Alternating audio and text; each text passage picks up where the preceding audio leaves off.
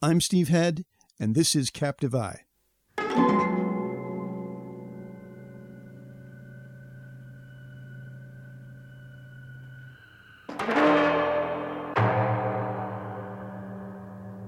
Hi, everybody. On this episode, we're going to talk about Hiroshi Teshigahara's 1964 film, The Women in the Dunes.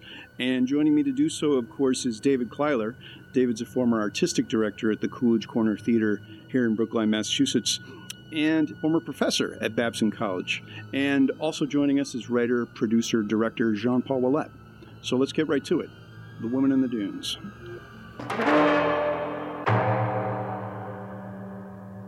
David, JP, thanks for taking the time to talk about this film. Very excited to go deep, as it were. Well, it's a film worth talking about, as we're sure to explore. Mm-hmm. You know, when Dima asked me about doing the podcast, the first thing I thought was, does this qualify for Diabolique? And I think it does. It doesn't initially say to me, you know, horror film, but this is a very disturbing contemporary story for its time. And, you know, as I got into, you know, more reading about the film, I realized that this does have the sort of disturbing, transgressive kind of themes that do work for Diabolique.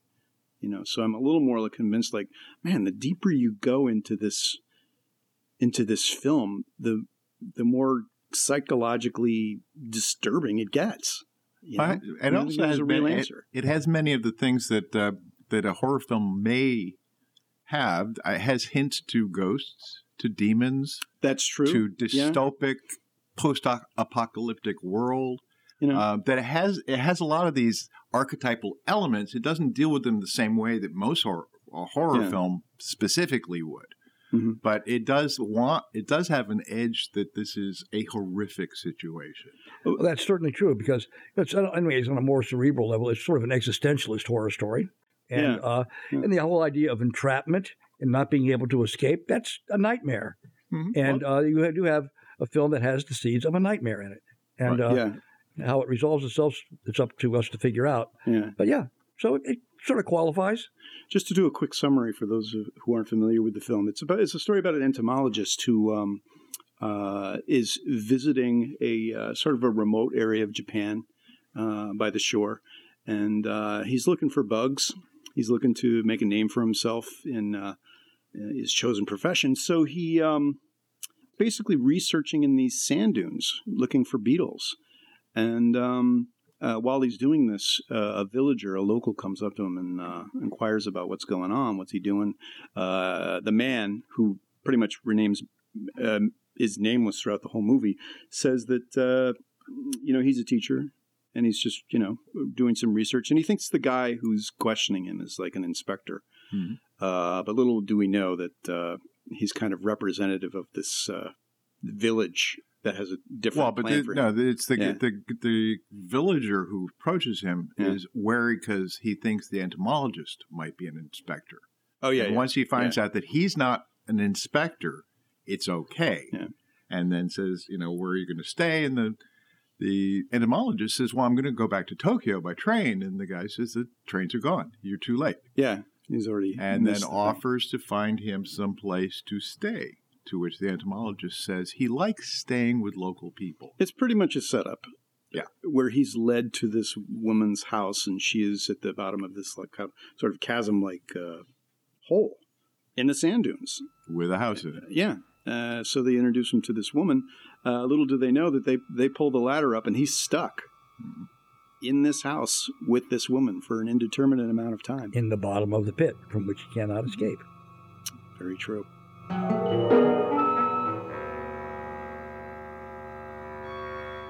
And it all too much becomes visually evident when he tries to actually climb the sand dunes, and it just keeps breaking down around him. It's like he's being sucked back down into this abyss. Yeah. Very much. Visually. That's interesting about you using the word sucked into the abyss, because later on when he tries to escape, he gets stuck in quicksand. So he gets sucked into the... There are all kinds of ways which some of these motifs play themselves out. Mm. Yeah. As I was reading up about the film, I was intrigued by the idea that in the 1960s in Japan, there were people who apparently just randomly disappeared, political dissidents. So I'm wondering if perhaps this story by Abe is a response to these things that were going on in society at the time. In other words, people on the edge could just be taken away by society, and nobody would be. It could be, although once again, maybe what we need to do is go back and look at Kobo Abe himself, who was a man without, as he said, without a home. He was born in Tokyo. He was born in Tokyo as a child, and then his father, who was a doctor, dragged the entire family to Manchuria in Japanese China at that time, which was a very strange place to live. And then his mother his mother's home was in Kyoto. And so, I mean, it was a very confusing story in some ways for him as a child. As the World War II was approaching, he was a pacifist and realized that if he followed his doctor and went to medical school, he would be absolved from going into the military. And as he said, all of his friends who went into World War II died. So he was definitely hugely against the war and against this violence. And out of that, he joined the Communist Party, which is probably one of the most important things about him, is that he became a young communist, which slowly he realized the Japanese communism did not care about artists or writers. Sure. Yeah. And over the course of his time with the Communist Party, they were constantly admonishing him, and he kept trying to quit, but they would not allow him to quit. And in 1960, around 60, 61, 62, he actually wrote a paper with his friends that forced them to expel them from the Communist Party. Well, it's interesting, JP, about your saying that, because if there's any, among multiple things that go on in this film, there's a strong sense of displacement and disorientation. So this would make sense in terms of the biographical aspect of this thing, because throughout the whole film, the basic situation is displacement, and there's a disorientation throughout the film because of the whole way. One of the great things visually about the film, you have a sense of proportion. Not quite sure. You don't know how big the sand dunes are it's disorienting, actually. The whole film, There's a lot of close-ups where we don't really see. You don't know really what the close-up's about until later. You don't know if it's a mountain or a molehill. And so, to a certain extent, there's a kind of a way that we feel also some sort of sense of displacement, even though we're focused on what's this guy doing in this place and what's it all mean. There's still a strong sense of disorientation and displacement. You use the word nightmarish. I like that idea that this is a nightmarish situation of people in contemporary society. But he's also, once again, he's so biographically, there are two elements here: a man who could never fit in a place, which is the author, and his own feeling that he's never had a place where he was settled. In fact, he said he was terrified of settled places. So could you say that the main character is Abe, in a sense? Well, if you take the other side of his biography, this whole thing about bad reaction to his Communist Party, absolutely. I think you could say he is making both a statement about his own life and how he feels about his place, and also how he feels about this collective idea of you must follow these rules. So if he's sort of ejected from the Communist Party, do you think that this character in the film, in a way, is ultimately doesn't mind that? In other words, being in this hole actually is kind of not bad because I get recognized for the small things I do. But he's also free from society in many ways, or the society to which he finds oppressive. And I think, in the beginning, we see a character who came to this seaside barren place to get out of Tokyo. But also to do research that can make an individual mark, an individual contribution. So that's kind of it. You get away from it all, but there is this kind of way. There's a professional pride that he has in wanting to make his own mark. Whereas, which is why he left, because I have no meaning in Tokyo. The larger thing, So I'm outside Tokyo looking for a way to go back and have meaning. But then initially, the woman who has no kind of professional, personal ambitions in that way, she's just a cog in the wheel. There's a sort of anti-capitalist thing in here somewhere. Well, she had a purpose. Right? I mean, he learns that her husband and daughter drowned in the sand dune. Well, sort of. And so she thinks that this guy who's been brought to her home is like a gift from the villagers. Well, in a way, this is a replacement husband and coworker. Yeah. So I think she's part of the machine as opposed to this is the story of the man. Sure. So this is the story of the man. Sure. She is part of a machine that is doing all of this stuff to him. Sure. And so it's like he becomes assimilated. Well, after a certain amount of time. I think they're saying that very specifically, that he was a teacher in Tokyo. He assimilated in as best he could, but he still needed to make some way to distinguish himself from other people. Yeah. That he felt undistinguished. Yeah. And I think the film allows him to find out that he's going to do that you'd do that anywhere in the world, that's what life is. Well, the thing is, even though the film's called Woman of the Dunes, he's the person with the character arc in the film. He goes from wanting to resist being entrapped, and then there's an acceptance of that. But in front of the acceptance, he's not just a cog in the wheel the way she was, but he's found his own thing, the water in the sand, which may or may not mean anything, but it's worth researching on his own. He's going to find a way to make his own mark with some sort of discovery in some way. So there's a kind of way his character does have an arc, and he's able to find something that we know from the beginning could be personally fulfilling to him, which is part of his choice. It isn't not like sort of a say it was in the zeitgeist at this time, like Jean-Paul Sartre's No Exit.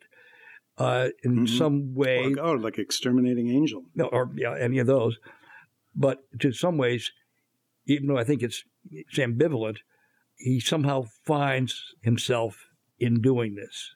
It's a possibility of reading it. We don't really sense that he's trapped forever. Because he's kind of there willingly. Yeah, I mean, ultimately, if he really, really applied himself, he could get out of it.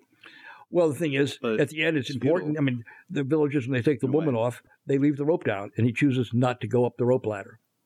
It's a choice.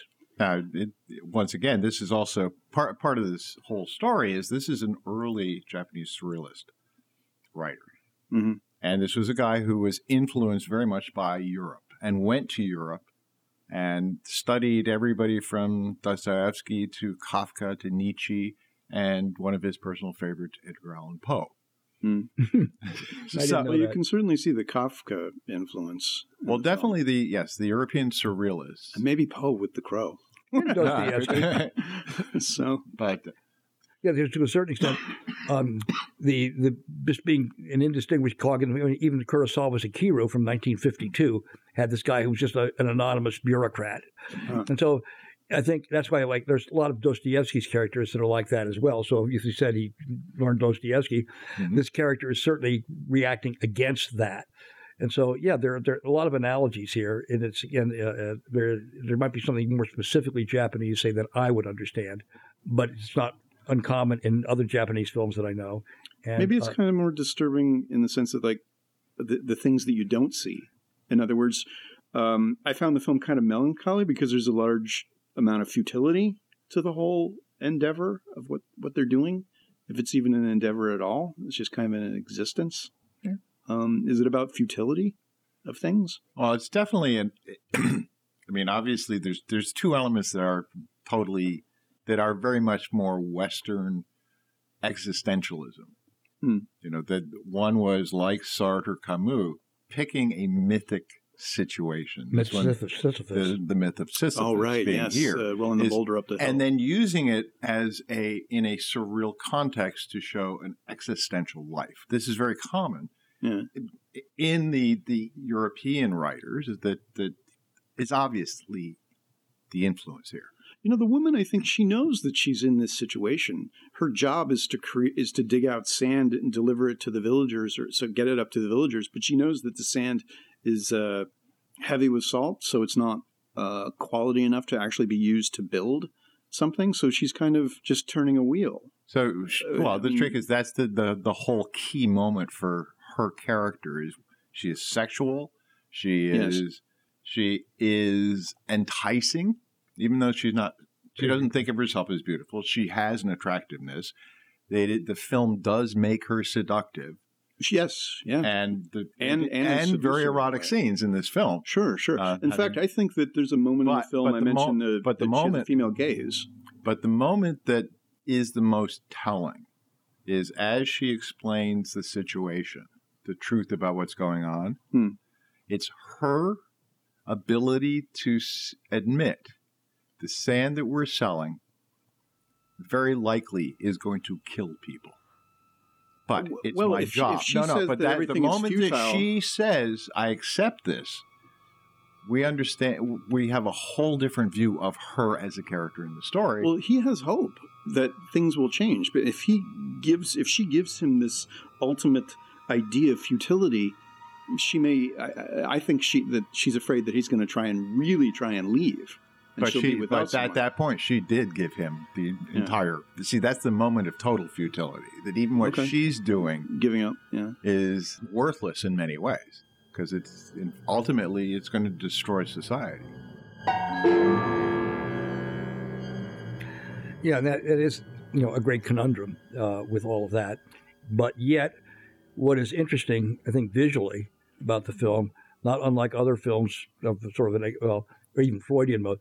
The mixture of sand and water in the film. And even the way the sand is filmed.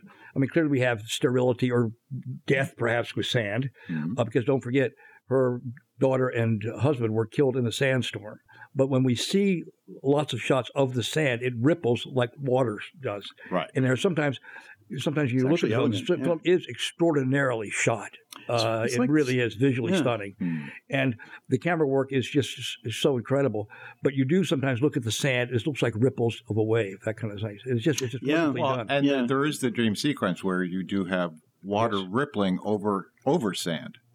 And one of the other shots you talk about. And a premonition. I think that there's a couple shots of the woman before you actually meet her, as if this is something that's on the horizon. Well, even visually.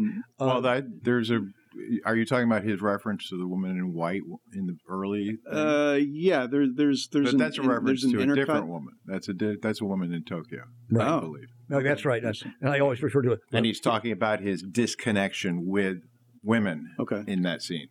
That's why I say there's probably no direct connection, like a Fellini woman in white.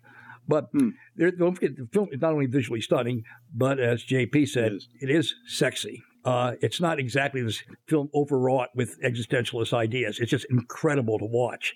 And among the better scenes, among the hotter scenes, when they make love. And what is really interesting in terms of the visual motif that's in the film, when you look at their bodies, sweat and sand intermingle. The water and the and don't forget, he ends up discovering water, right? And which is, I think, meant to be a positive. Well, I think somehow he's able to draw it from the sand. There's a process of. He thinks he's found a new process. And I think the operative word is thinks he does. We still don't know, but it's still, for him, I think it's part of his reason for staying. But it is in the way the whole film works. I mean, you can remember the leading man here. He was the star of Hiroshima Mon Amour, made by a Frenchman, Alain Resnais, a few years earlier.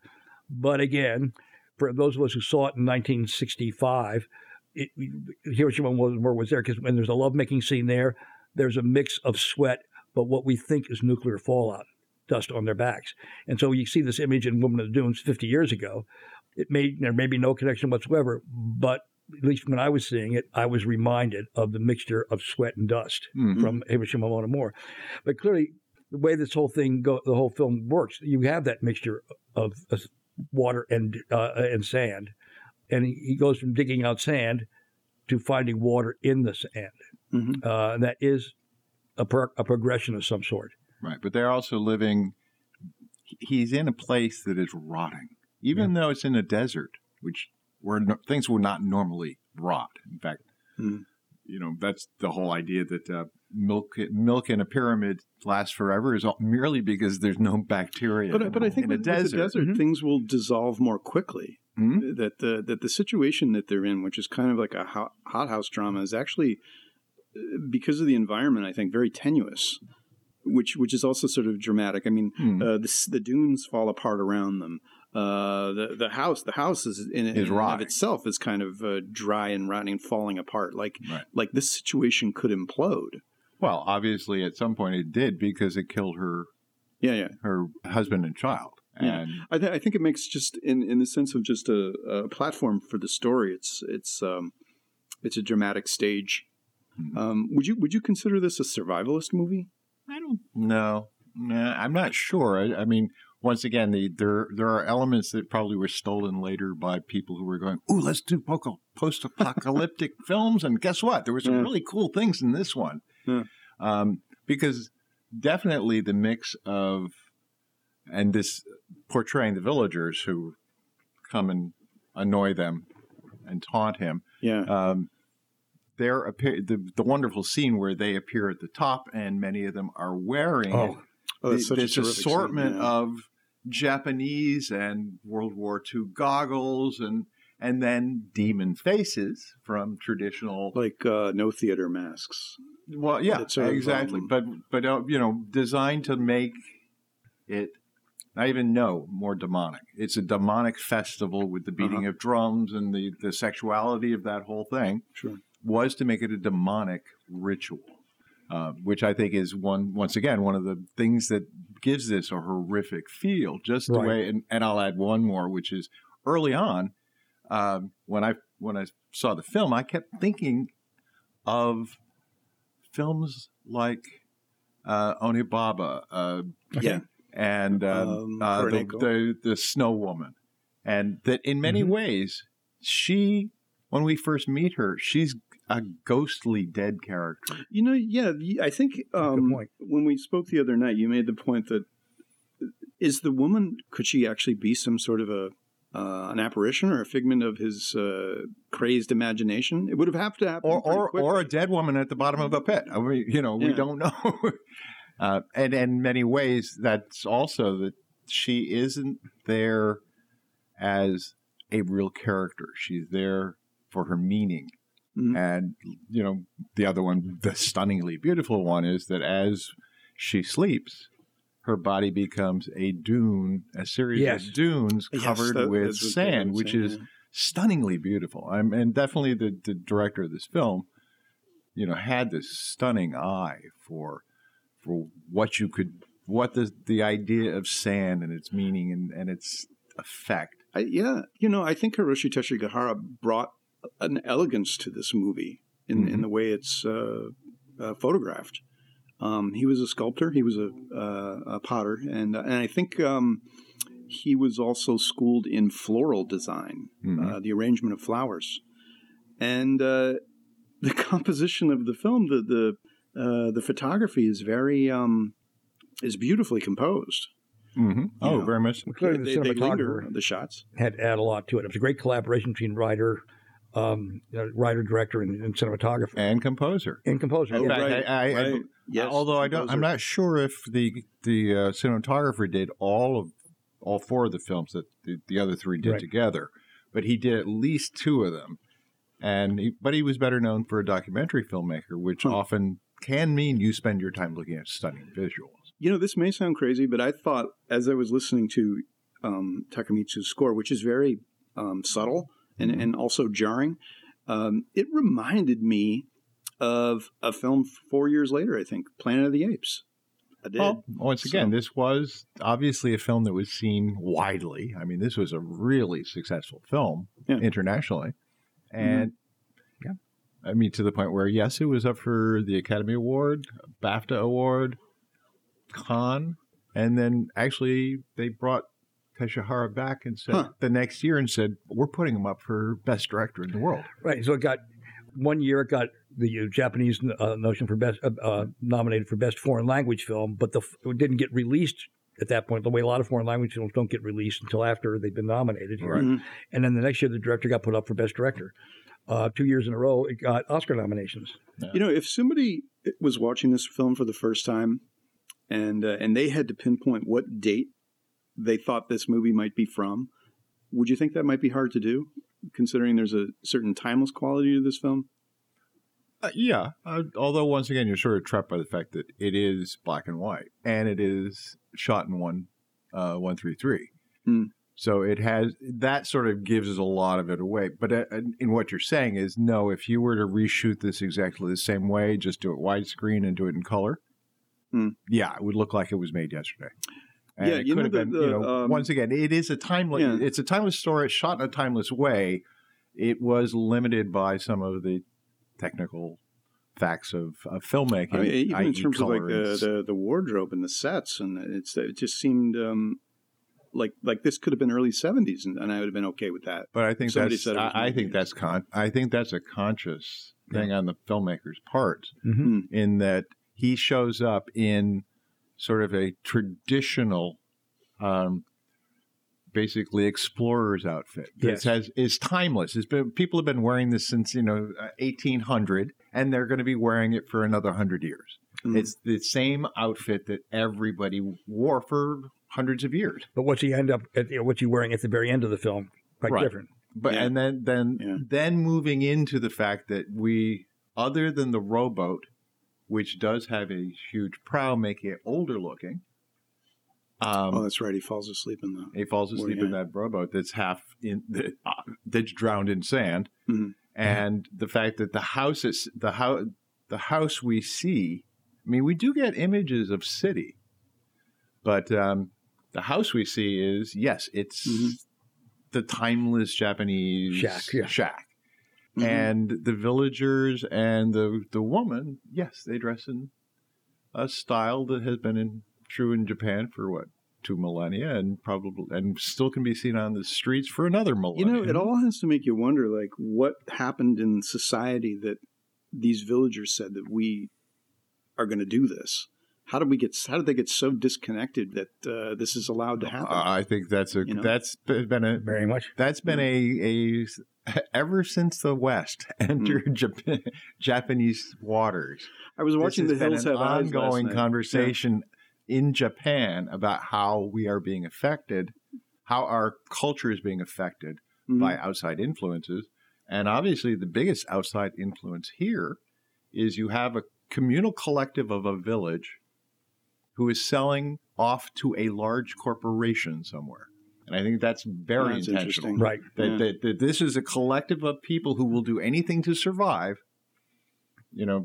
including keep a woman at the bottom of a pit, and then when she's lonely, kidnapping somebody and shoving them down there. You'd think that he thought that at some moment somebody would recognize that he was missing, because of the way he left his apartment when he, went on this expedition, that maybe some sort of,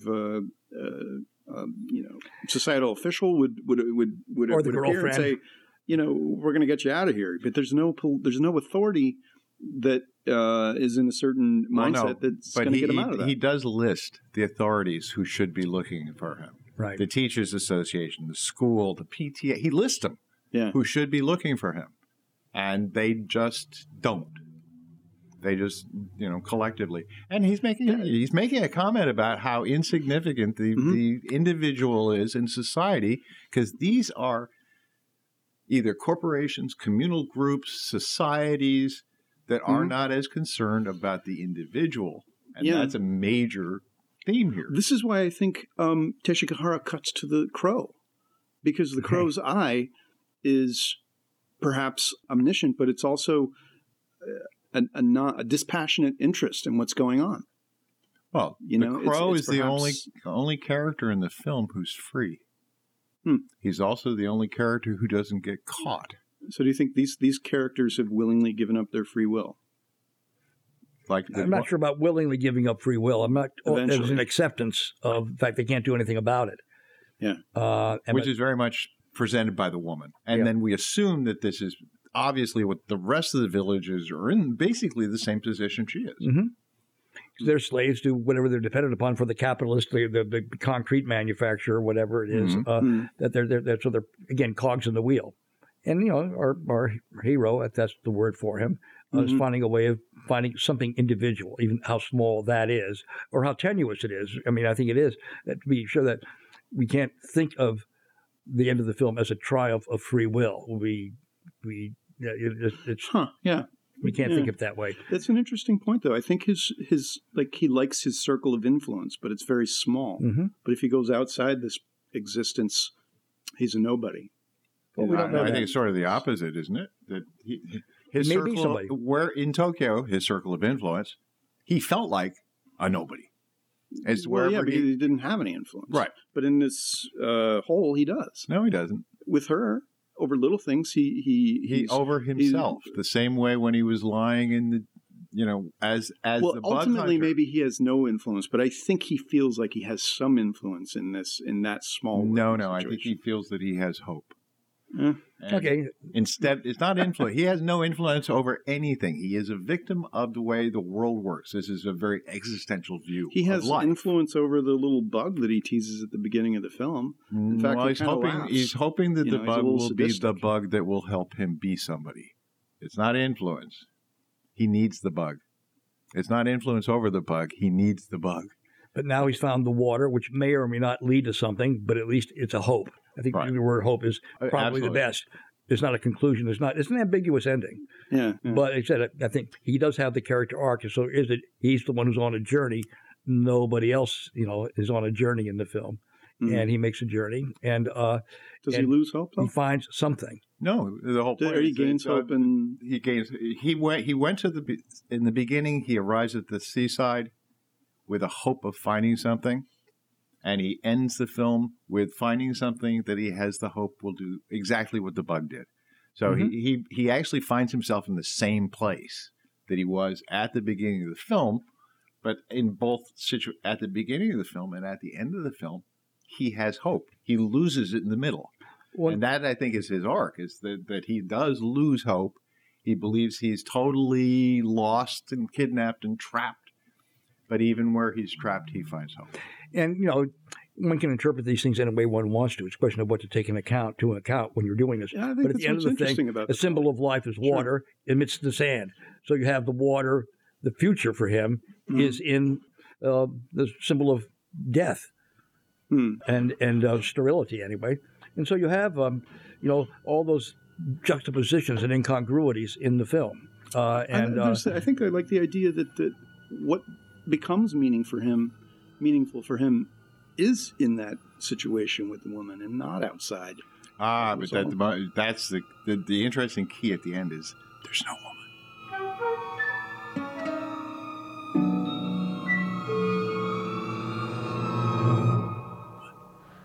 Yeah. The trick is that the ending of the film is him alone. The woman has been taken away with what could be his child or could be the child she he's doesn't about wanna to go lose. because her very ability to affect anything is in that place. But she's also she's in the hole, and she stays in the hole because she's terrified of who she would be outside the hole. I think she thought she would be just another ugly woman who wouldn't get noticed. Right, exactly. She would not go to Tokyo. She does not believe that if she met him other than in the hole, he would even look at her twice. She expresses all these things. Mm-hmm. So obviously she had a husband and child. She lost them.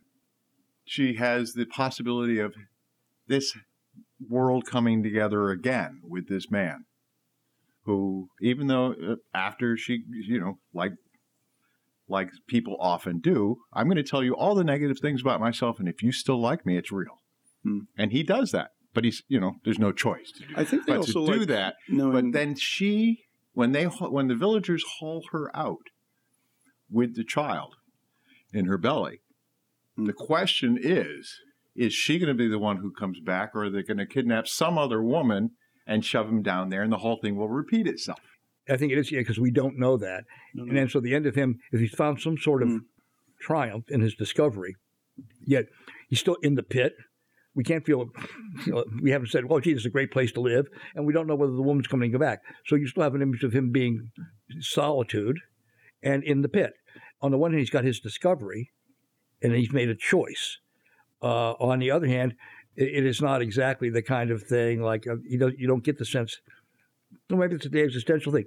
What does freedom consist? Is it the physical entrapment, or is it sense of personal freedom? He has control over his own experiment here, and I think or is it in a small way certain like little minor gratifications, like they like being rewarded for their work in a minor way, or being recognized for something, and that just other minor might questions not that happen in the outside that world. aren't important. But he's writing this thing. How's he going to get the world out to the word out to the world at large? That kind of thing. Those are minor things because the film.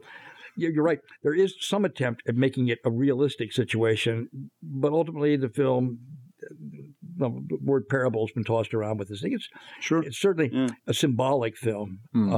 Yes. So the idea of taking this thing as after all, if you describe the film to somebody, it's casual. What's the film about? There's this guy, he gets dumped into a sandpit where his whole job is to get the sand. Get the sand out that falls in every day.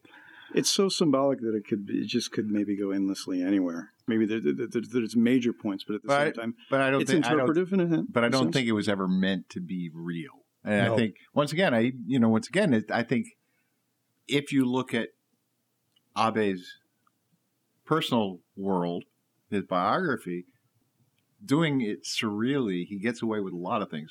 Because 3 months before they published this book was when he finally escaped from being a member of the Communist Party. Obviously he is making a lot of statements about a lot of things in his life without actually making them real. And surrealism allows you to do a lot of that.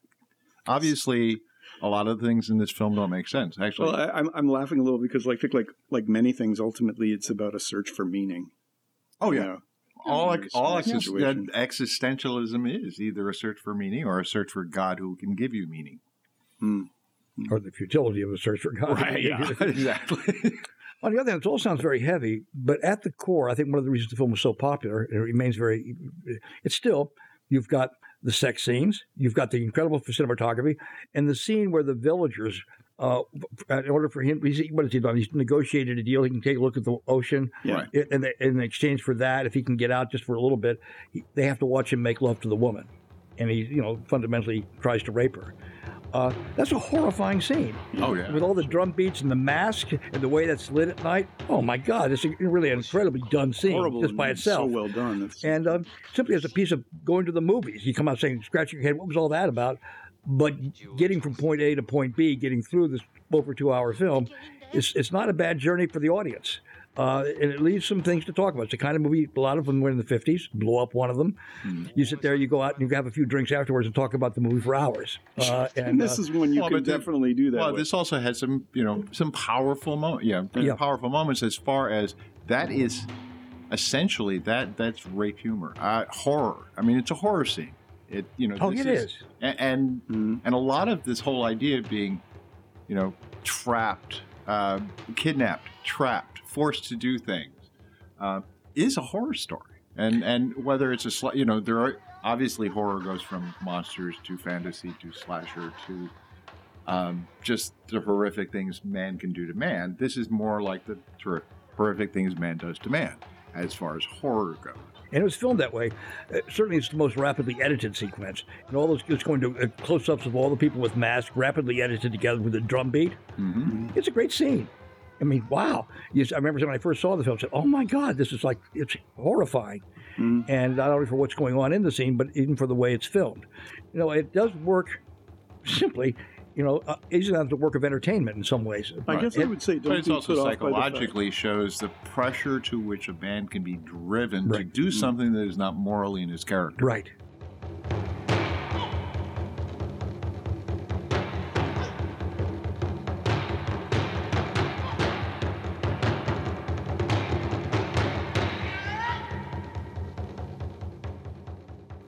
I would say to viewers, don't be put off by the fact that it's a long movie. I mean, some scenes, they linger upon the images, but I think there's a creative purpose, and ultimately it adds up to some pretty stunning imagery and some the dramas. It's just very impressive. We're also talking about the fact that it was shot on a studio set. Yeah, because the fact is, and this was mentioned, I forgot by either one of the filmmaker, writer or the director, is that There is no such thing as a sand dune like they had in the pit. Sand you cannot get steeper than 30 degrees. Oh, yeah. And so this was, a lot of this was sand plastered on board to make the set look right. And a lot of it also would be, if you really want to show a guy trying to climb up, you just tilt the camera, tilt him, and it looks like it's a lot steeper than it is. Yeah, because a lot of the film, you do lose, just like even the opening shot. That's why I feel, we were set off talking about the way that the author had a sort of a disconnected life. Throughout the film, we have a sense of disorientation, perspective and things like that. And I think visually, we are sort of made to feel the way the central character does as a member of the audience. We're trying to get a sense of an establishing shot of what this is like. We finally do get it.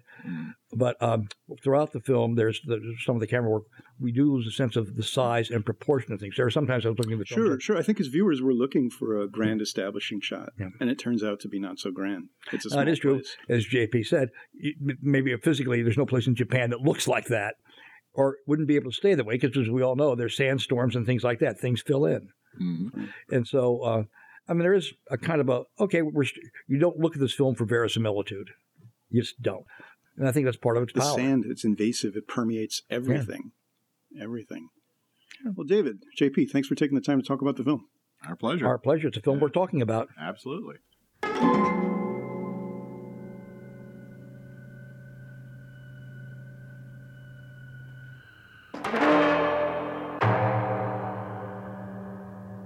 Thanks for listening, everybody. You can listen to all of our episodes online at diaboliquemagazine.com. And if you have any questions about the show, send me an email. I'd love to hear from you. I'm at steve@horrorunlimited.com. I'm Stephen Slaughterhead. Until next time, so long, everybody.